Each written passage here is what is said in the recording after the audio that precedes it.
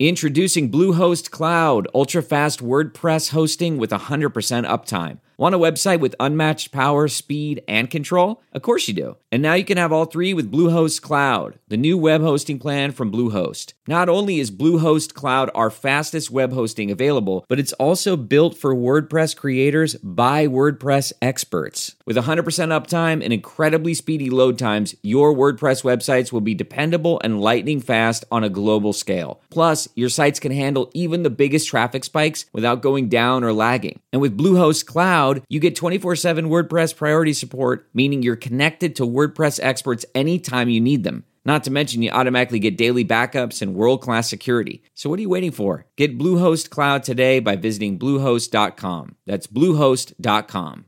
Worried about letting someone else pick out the perfect avocado for your perfect impress-them-on-the-third-date guacamole?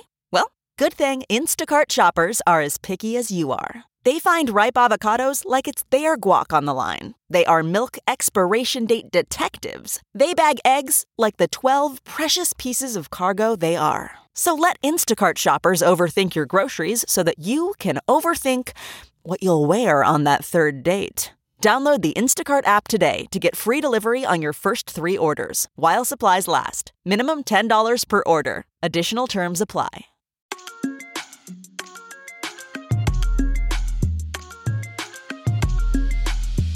This is CARPE Consensus.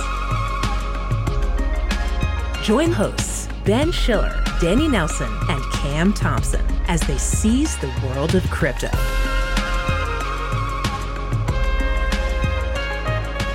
Hello, this is CARPE Consensus. This is a podcast from the CoinDesk Podcast Network. Hello and welcome to the show. My name is Ben Schiller. I'm the features editor here at CoinDesk, and joining me today is Cam Thompson. She is a Web3 reporter from the very same company. Cam, how you doing? Hello, I'd hope it's the same company. I believe it's the same company.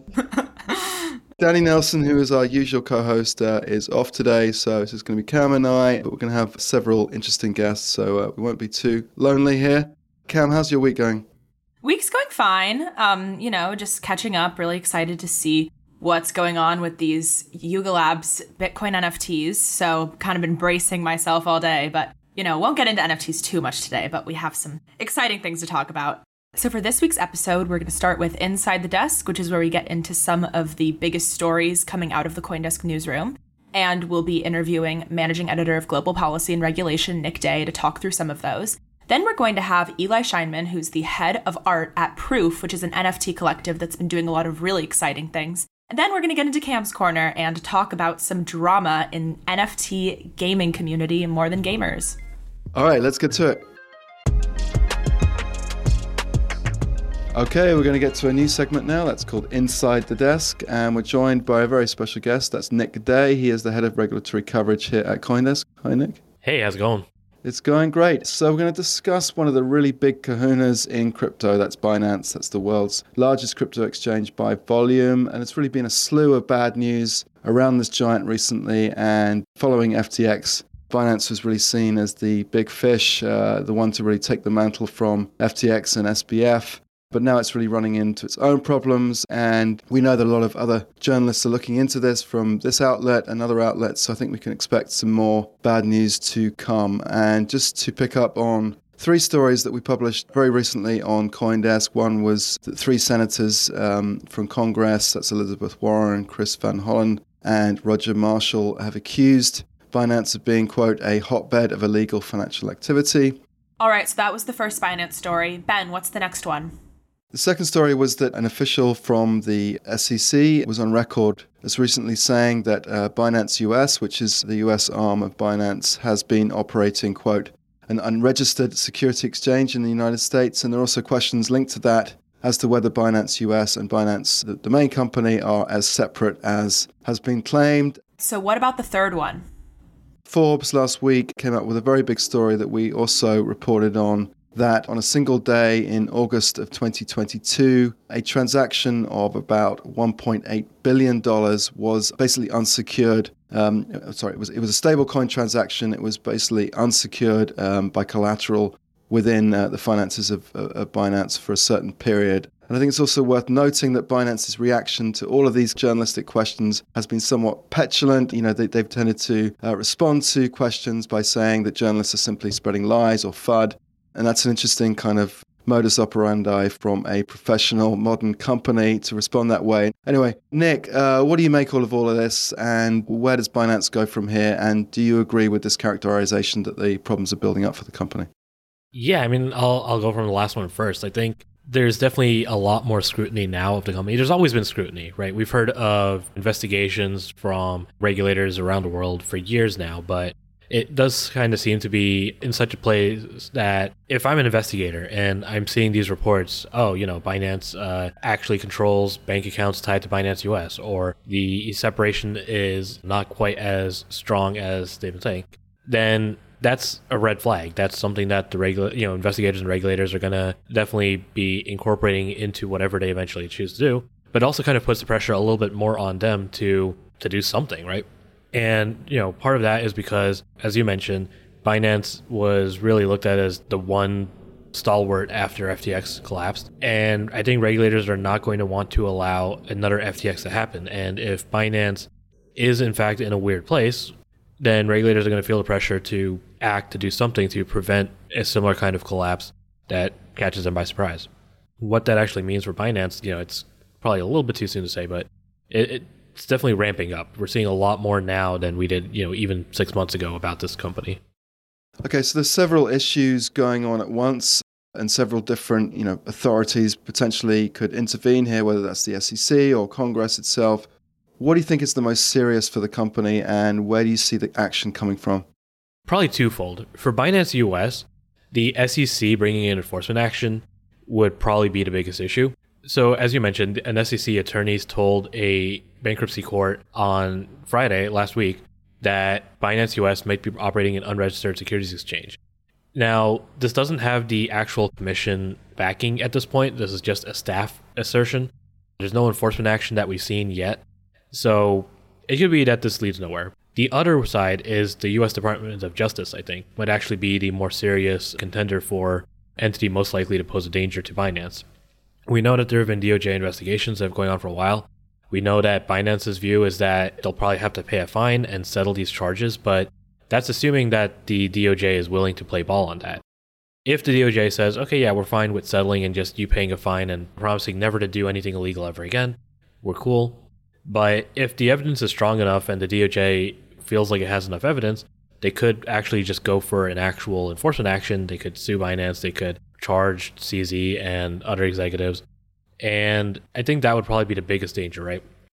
Well, just to game this out a little bit, I mean, Binance is not any old company, right? So if in the worst case scenario, Binance did have the misfortune to be the next FTX, I mean, what would that mean for crypto, do you think? I mean, if I had to speculate, that would be catastrophic.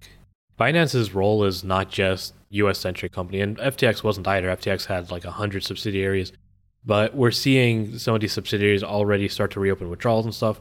The damage was, I'm not going to say contained, but it wasn't as widespread as I think it could have been.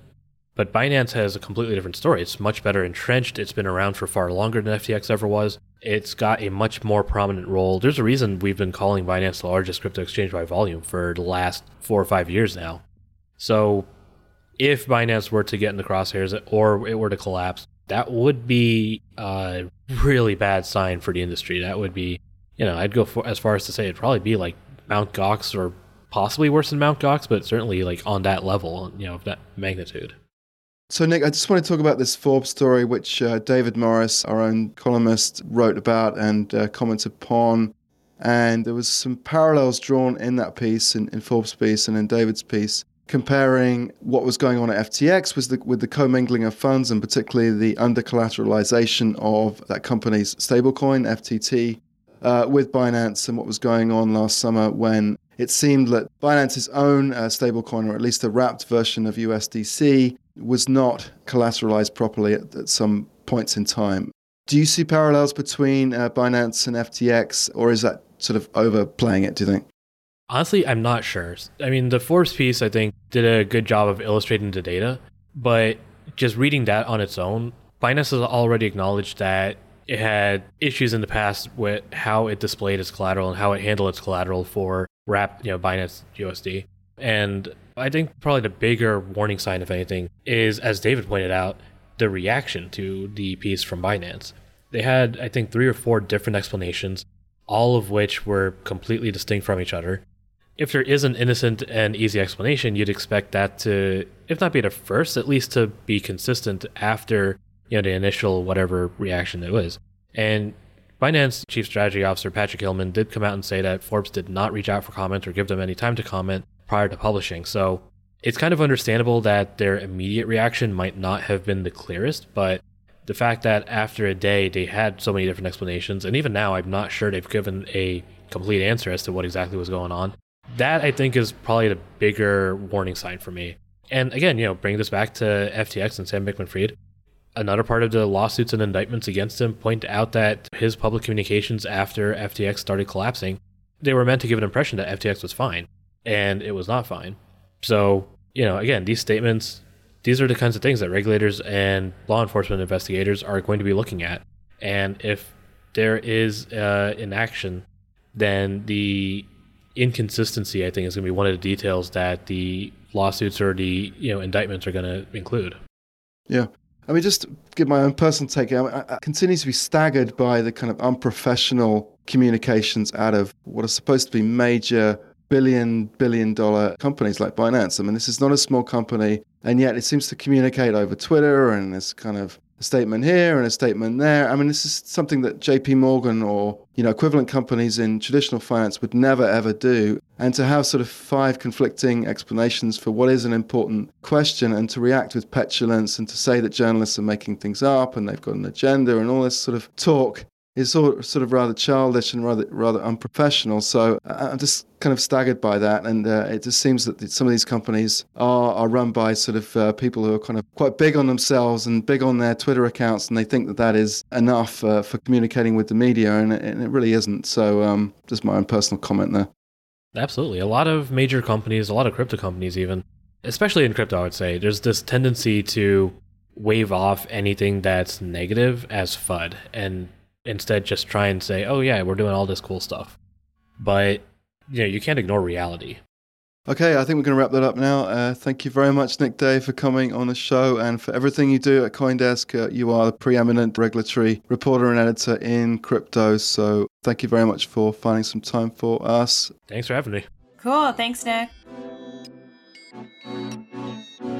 Calling all early-stage crypto, blockchain, and Web3 startups, teams, and builders. Apply to CoinDesk Pitch Fest, powered by Google Cloud, and pitch live on stage at Consensus in Austin this April. Winners will receive 2 VIP Piranha Passes to Consensus 2024, featured coverage on CoinDesk, and an invitation to present at CoinDesk's Private Investor Summit, Ideas 2023. Learn more and apply at consensus.coindesk.com/pitchfest.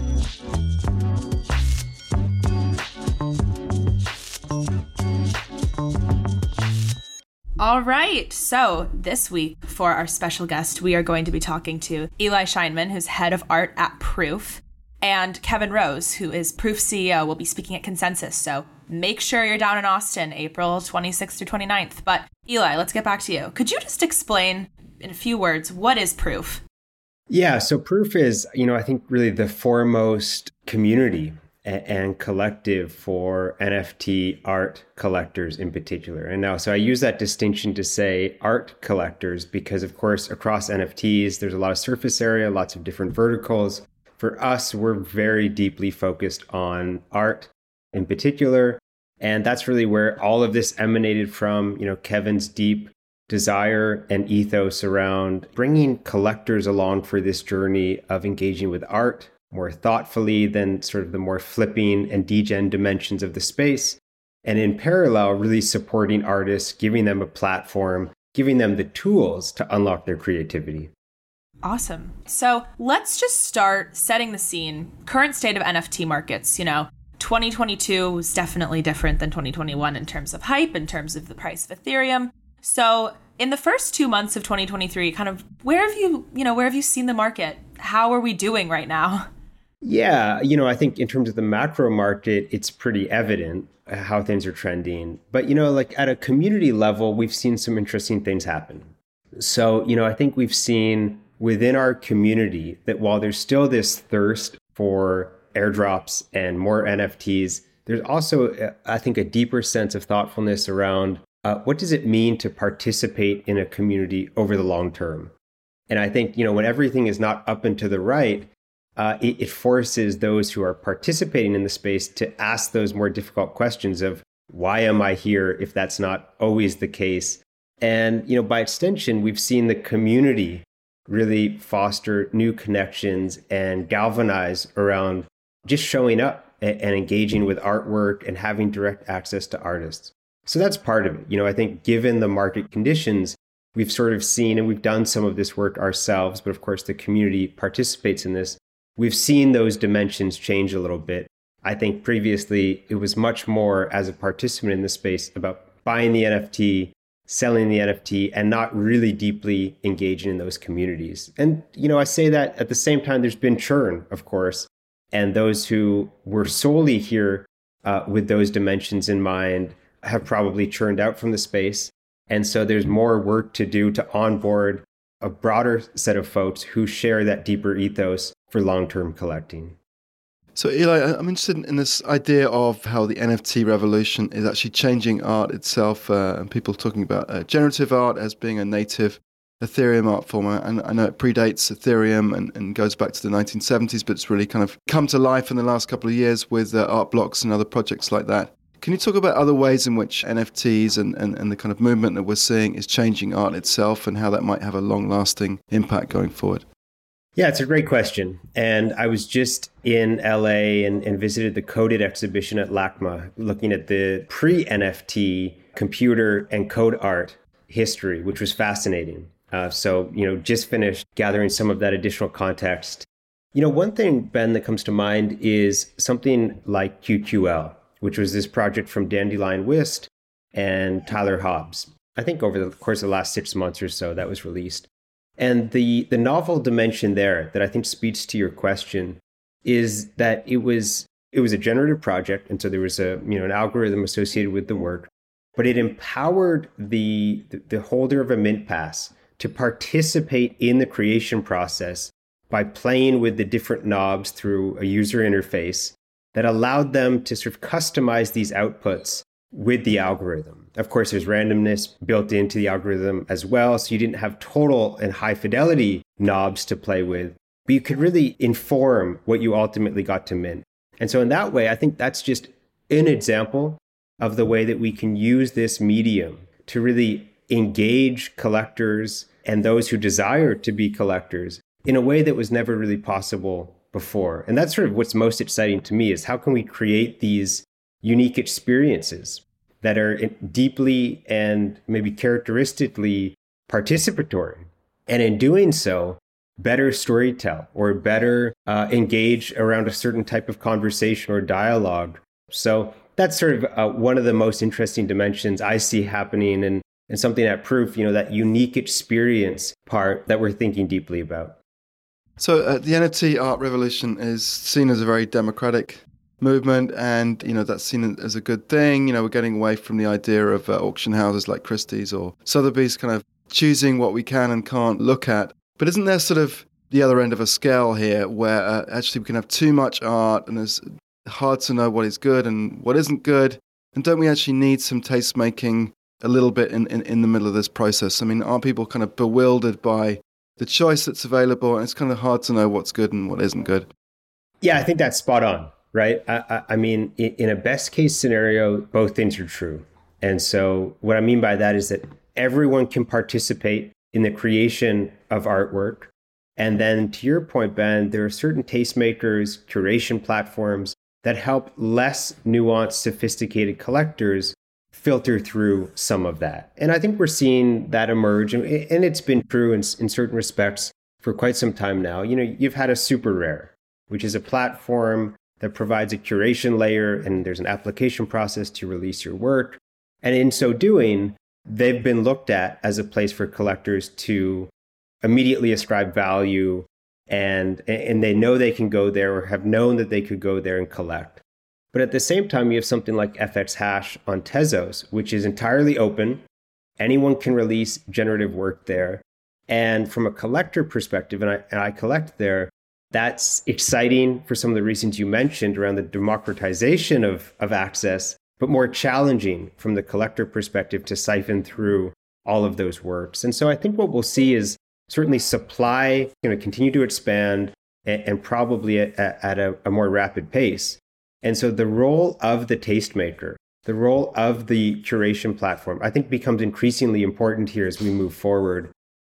Just wondering where you stand on the ongoing debate and battle now between OpenSea, which until recently was the kind of £100,000 gorilla in the NFT space, kind of dominating everything, and leading some journalists like asked the question whether it had too much power, whether it was sort of a new intermediary, and the rise of Blur, which is kind of proving that actually there is plenty of competition in the NFT marketplace, and they've been driving down fees and doing things differently. I mean, how do you see that fight, and where do you see it going from here? Yeah, so I mean, this is, it's been so interesting to watch over the course of the last, let's call it 6 to 8 months. The space is so nascent that these norms are evolving incredibly quickly. And so we've seen this race to zero on fees and on royalties now. And, the way that I see this playing out is that OpenSea has chosen their path, right? As recently as I think, last week, a couple weeks ago, they changed their default user interface, their default UI, to use something that's akin to a list view, meaning you condense the artwork and you can see more works in one view. It's much more of the sort of Blur approach, a sort of trader approach.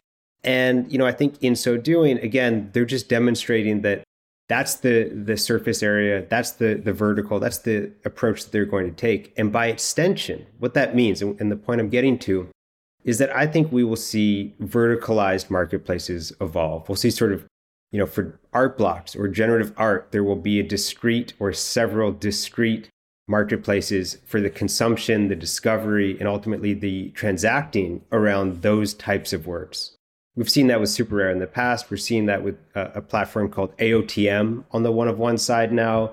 Again, these verticalized marketplaces that I think are most interesting to me because within those marketplaces, new communities can emerge with their own set of norms around royalties and fees and artist and collector relationships. So, I think the biggest players at the moment, Blur, OpenSea, my thesis is that over time, we see much of the volume of the non-PFP type project move elsewhere. So a follow-up question I have on that is, OpenSea is targeted towards retail traders. They have a lot more individual traders on their marketplace as opposed to Blur, which has a lot higher trading volume. However, less people are making those trades because it's targeting these pro traders, courting this specific subset of collectors. So I'm curious for proof NFTs, what's the breakdown like of people who are a part of this community? I would assume a little bit collector, retail trader, a little bit pro trader. What have you seen? I'm curious. Yeah, there's a mix, to your point. That's exactly right. And, one of the things to sort of provide some additional context that happened, or is maybe sort of perpetually happening, is that you have people entering the community at different moments and by extension at different price points. So when we launched the Proof Collective, that was a Dutch auction from 5 down to a floor of 1. And it ultimately sold out, I think, at 1 with an average price of 1.5 or so. And the folks who were minting were more or less people who knew Kevin prior to any NFT stuff at all. And so by extension, you had folks who were very nascent to this space. They were not pro traders. They had just followed Kevin and were excited about learning and starting to participate in the space. When those passes ultimately went up to 100, 125 ETH, that attracted a different type and a different demographic of folks and collectors. And so I think at that moment, you started to get into the sort of so-called whale collector, really large NFT collector, and the pro trader who saw opportunity there. And now we've seen sort of everything in between as the prices have gone up and come down. And again, this goes back to my earlier point. We have work to do at Proof to curate those communities more effectively, to make sure that we have people in the community representative of those primary goals and our core ethos. But, I think at the moment, it is a bit of a mixed bag, particularly on the Moonbird side, as we work to curate that community in particular. On the Proof Collective side, I think we've got a group that are more or less sort of long-term NFT collectors. They're thinking about their collecting with a time horizon of years and decades, not days and weeks. Totally. And I know what you mean. A lot of people who entered the space were just trying to flip to make a quick buck. A lot of people not really understanding what exactly their long-term value was of these assets. And building a community is hard. It's hard to be able to get people excited about continuously coming back to one place, to one collection, to one brand. So what are some of the ways that Proof has been able to do that? If you can share a few examples. Yeah, this is really top of mind for us and has been an interesting transition over the course of the last couple of weeks and months. We've had our Proof Collective community, which is 1,000 members. And from the very beginning, the ethos of that community was very clear. It was what I mentioned earlier around better supporting artists, and then also fostering this community of collectors with a shared understanding of why they were here. But we also have these subsequent communities such as Moonbirds on the profile picture side. And from the beginning, the ethos there was a bit more amorphous. And so what we've done over the course of the last couple months internally and then in the last couple weeks externally is really communicate the why for that community as well. To say everything Proof, including Moonbirds, our adjacent communities, and of course the Proof Collective, is about art and has these shared objectives and goals. And so that's sort of step one, is to just having this clarity of vision that's communicated externally so that people know what they're signing up for. And, that is going to resonate with some, and then there's going to be some churn for those who it does not resonate with. But by extension, what you have is you're curating your community around a shared goal and a shared ethos. Well, thank you so much, Eli, for joining us. That was Eli Scheinman, head of art at Proof. And make sure that you catch Kevin Rose at Consensus, April 26th through 29th. Going to be super exciting in Austin. Hopefully we'll see some real NFTs down there, some digital art hanging up on display in the NFT gallery. Who knows? Going to be exciting. But Eli, you've got some more of that stuff, right? Appreciate it so much, Cam and Ben. It's been great to chat. And yeah, we have an exciting drop next week with Pace Gallery and one of their artists. This is just an example of sort of some of the direction we're thinking about and moving in the future here. NFTs on the one hand, but really bridging that world into the traditional art side. Lots of opportunity and interesting things to explore there. So it's been great to chat, and looking forward to seeing you guys at Consensus. Your virtual reality headset is just powering on. You've left the real world, just like you've left Web 2. Pixels start to materialize ahead of you, and you begin to take in your surroundings. This is the metaverse. Are there corners in the metaverse? You start to walk around, familiarizing yourself with your embodied avatar. You're looking for somewhere to go. You cross over the first hill of the vast open plain, and boom, you see an arena. People gathering around watching sports. Esports, as they used to call it. But this is Web 3. And you see a blaring marquee sign that reads, Cam's Corner. What's up? It's Cam's Corner. Cam's Corner. More spooky in the dystopian sense, I mean, it's not like I'm going into some dungeon or there's cobwebs or anything. I mean, still scary, but we got to make it Web 3 spooky. Am I right? That's right. It's Cam's Corner. It's an exciting place to be. And what do we have this week, Cam? Today, we're talking about a recent investigative piece that I wrote about an NFT community called More Than Gamers, which is a project that's kind of been in hot water recently and speaks to what happens when unfortunate market conditions meet allegedly bad actors. So just a little bit of background, I won't get too deep into this.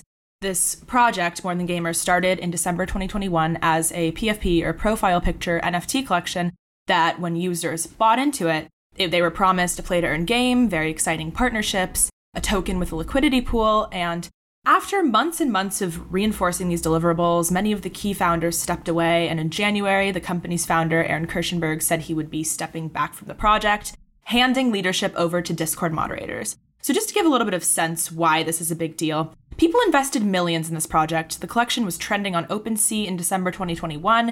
People bought the tokens for $800 a piece. Now they're worth about $20 each. Oof, I know. It's tough out there for Ethereum. But there are a lot of questions as to where the money went and why the various partnerships and deliverables never worked out.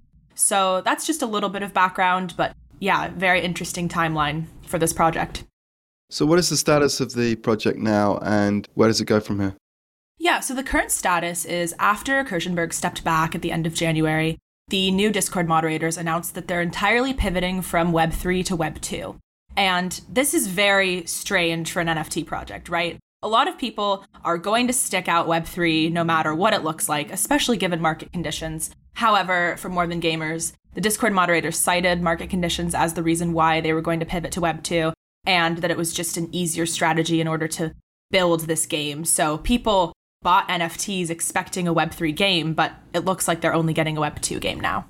Right. So you mentioned the market conditions, and there are a lot of NFT projects that are down from their highs, and that's kind of how it goes. That markets go up and down, and there are winners and losers. But you're suggesting in this story something more malevolent or something more human acted here, that people acted irresponsibly, that they made promises that they didn't follow through on. Is that right? Yeah, absolutely. So the early group of founders have essentially all stepped out of the project. So one by one, over about a little over a year since it started, less and less people who were there since the mint have actually been involved. And typically that's a very bad sign. I'm going to say it kind of gives rug pull. For a lot of other projects, that's what typically happens. The founders will step away and people are left without any roadmap or any plan or any idea of what's going to happen, and questions as to where the money went. So a lot of those sentiments were circulating from community members. A lot of people, I spoke to a few who had invested in the project since its mint, and now they're just very confused and distraught and worried about the future when they were super excited about owning one of these More Than Gamers profile pictures so that they could actually take that avatar into the game. So, do you think there's any criminal activity here, or is it just sort of bad faith? Well, you can look at blockchain data, absolutely. It's interesting. That's something we did in order to kind of parse through some of these different figures and their activity in the project. You can see that a couple people had cashed out pretty soon after mint. And, we don't know where that money went, right? There aren't any allegations of criminal activity yet, but people are really questioning what's going to happen. Is there going to be some repercussion for people acting this way? And an interesting little tidbit is that back in September 2021, before More Than Gamers launched, Aaron Kirschenberg, with his esports league TNA, which is what he was previously CEO and founder of, he partnered with another NFT project that allegedly was a rug pull called Sushiverse. So it really points to questioning what Kirschenberg's strategy is here. Is this just a rug on top of a rug? Is it even a rug pull? Looking at all of those details, it's hard to really make that claim, but there are a lot of very convincing tidbits of evidence to lead us to believe so. And this guy, Kirschenberg, did he cooperate with the story? Yeah, so I was able to interview him, speak to an advisor at MTG, Matt Sposta. Both of them were, denying a lot of claims. And in those situations, it's always, you're doing your due diligence. It's so important, but it's really important to get a lot of voices in the story and really understand from multiple perspectives what is going on. So he's denying the idea of a rug pull then? Yes. So just take a step back a moment. How did you come across this story? How did you start working on it? What were the key blockers for you? Yeah, so I received a tip at the end of January after Kirschenberg had announced that he was stepping down. And this was from a community member who was feeling really confused, really worried about where the project was going, speculating that a rug pull was going on. So after that, I spoke to several other community members. I also was able to get in touch with Kirschenberg and Sposta and speak a little bit more as to what these claims were. Also, I spoke to Q Globe, and over the course of about 5 weeks, I was finally able to publish this. So a lot of speaking to different people involved and really ensuring that we have all perspectives in the story. And it also went through an internal legal process here as well. Yes. We had to check we got all the facts right. Yes, and Ben, thank you for editing again. Love the collab outside of CARPE, so really appreciate it. Collab is always good. Congratulations on the story. You should definitely check that out, dear listeners. It's a terrific piece. What's the headline again? The headline is More Than Gamers sold a breakthrough Web3 game and delivered empty promises. So more details in there. I wasn't able to really give the entire timeline. Great. We'll leave a link to that in the show page. Thank you very much, Cam. Thanks. All right, that was Carpe Consensus. Thanks so much for listening this week. Make sure to tune in next Thursday. Got more exciting crypto news for you. And if you haven't bought your tickets yet, make sure you buy your tickets for Consensus. Cheers.